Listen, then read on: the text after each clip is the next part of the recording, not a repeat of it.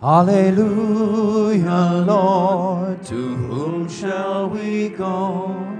You have the words of eternal life. Hallelujah. Hallelujah, hallelujah, hallelujah. Hallelujah, hallelujah.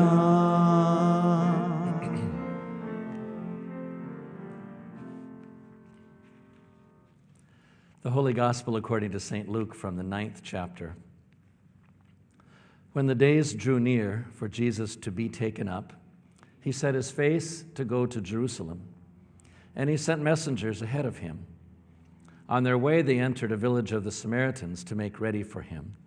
But they did not receive him because his face was set toward Jerusalem. When his disciples, James and John, saw it, they said, "Lord, do you want us to command fire to come down from above and consume them?"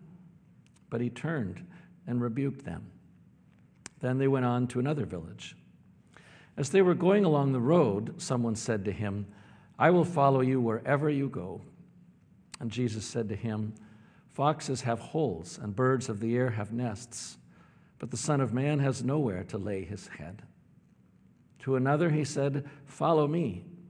But he said, "Lord, first let me go and bury my father."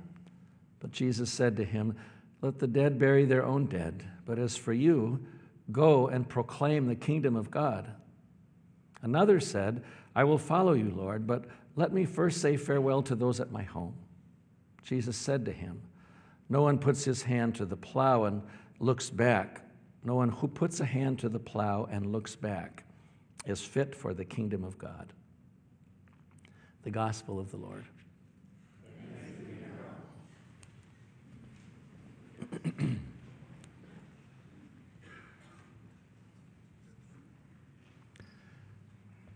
When the prophet Elijah passes on the mantle of his power and authority to Elisha, as we heard in that first reading today, he was keeping a long-standing tradition that actually goes all the way back to the beginning of the biblical narrative. In fact, the very first story of creation in Genesis 1 tells us that God is the one who established this pattern from the very beginning. When God gave away creative power to the earth, to the seas, to all creatures, including humans who were given dominion and who were created in God's image.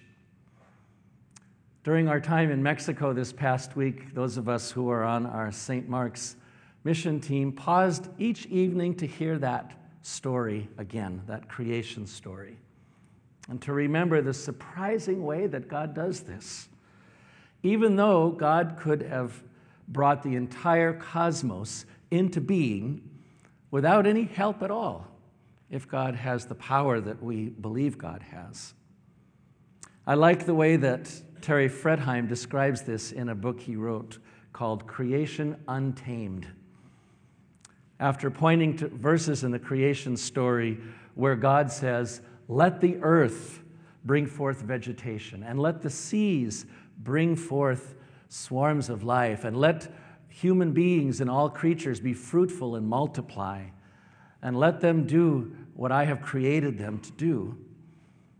Terry Fredheim says, God is bringing new creatures into being with the help of already existing creatures.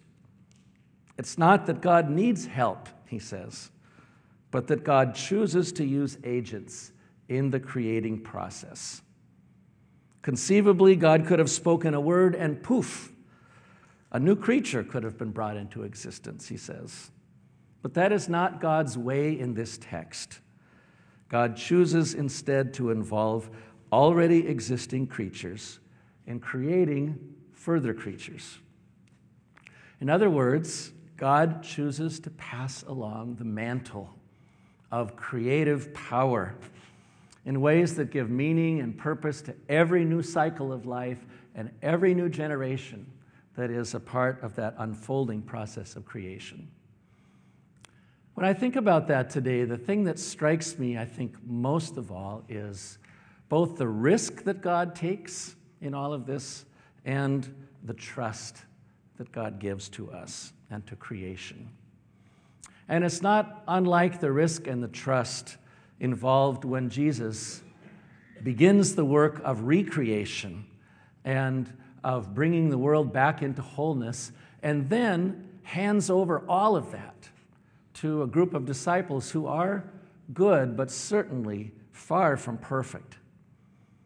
In the story told at the end of St. Matthew's Gospel, Jesus is taken up into heaven very much like Elijah is in the Gospel story for today, in the Old Testament story today.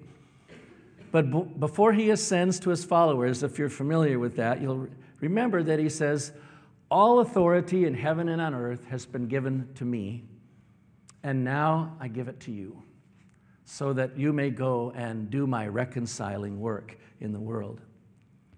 That's supported by St. Luke's recollection too, passed on to him by early Christians, where he tells us that Jesus promises his followers before he leaves to wait because they will receive power from on high. And then they will take this mantle, and they will be his ministers, his disciples, his witnesses in Jerusalem, Judea, to all the ends of the earth. St. John even has Jesus breathing that power into his disciples on the day of his resurrection. Very much like God breathing power into human beings at the beginning of creation and breathing life into us. Jesus knew that he would be leaving his disciples to do his work in a very cruel and unforgiving world. So the first thing he said to them is, "I'm giving you the power to forgive. If you forgive the sins of any, they are forgiven." The mantle was passed on. And every time they used that power, there were transforming and amazing results. Centuries later, Martin Luther would say that where there is forgiveness of sins, there's life, there's salvation. Luther's story itself is another example, I think, of how a great treasure is both received and then passed on from one community of faith to the next. For Lutheran Christians, the mantle that is passed on to us is the same one that our namesake inherited. It's the power of God's grace, which frees us to be ministers of the gospel in every time, in every place, from congregations in Europe that are now approaching their 500th anniversary to congregations that are just emerging in countries all over the world today. And not surprisingly, this passing of the mantle from one generation to the next is also the story of our congregation. I was very aware of that when I came here 15 years ago, and I'm still very humbled to receive the mantle of Word and Sacrament ministry from faithful, gifted pastors like J.L. Moylene, Lud Sequeland, John Rayton, Eugene Anderson, Christy Kramer, Lyle Miller, Ginny Johnson, Margaret O'Neill, and all of those other visitation pastors, interim pastors who served you as stewards of the mysteries of God's grace. And of course, it isn't just pastors that I'm thinking of today. It's all the people who have had the trust and the vision to do God's work of creating and sustaining life here in this congregation throughout the years, and who had the courage to give it to us, to pass it along to us. Some of those people have served on our staff, and we know that we wouldn't be here without them. Some years ago, Becky Christian took the mantle of hospitality and care from servants who had gone before her. And now she is passing that along to her successor. We'll have more time to talk about that at the luncheon today, but I do want to express my heartfelt thanks for the way that she has used this powerful gift to bless all of us in so many ways. And the same is true for Jan Pence, who took the mantle of parish support and of office coordination from a long line of very faithful and gifted people.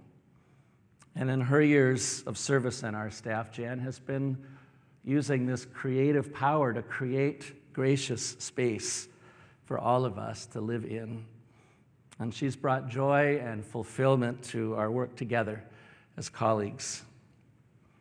That mantle, too, is now being passed along so that both women can have more time to do the work of grandparenting the next generation of children in their respective families, which is also a sacred task entrusted to them by a loving and a gracious God who sets the perfect example for all of us children in the way that we are given both infinite love and freedom. As Terry Fredheim goes on to say in that book that I mentioned earlier, the creation story shows us that God will be present and active in the world, but will not be invested in the management of all creatures. God will let them be and become what they are created to be without divine interference, with all the capacities that they have been given.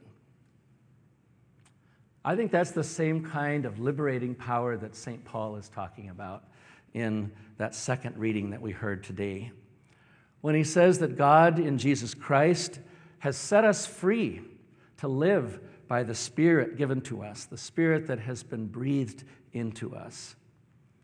And when you are given that Spirit, that mantle of love and joy and peace and patience and kindness and gentleness and faithfulness and self-control and generosity, Paul says, that is not an opportunity for self-indulgence. Rather, the fruits of the Spirit, Paul says, are passed on to you and to me so that we can share them with our neighbor. Coming full circle, I love the way that Elisha yearns with all his heart to receive the God-given gifts that Elijah had inherited. Please, he says, let me inherit a double share of your Spirit, as if his own life depended on it. And in truth, of course, it did.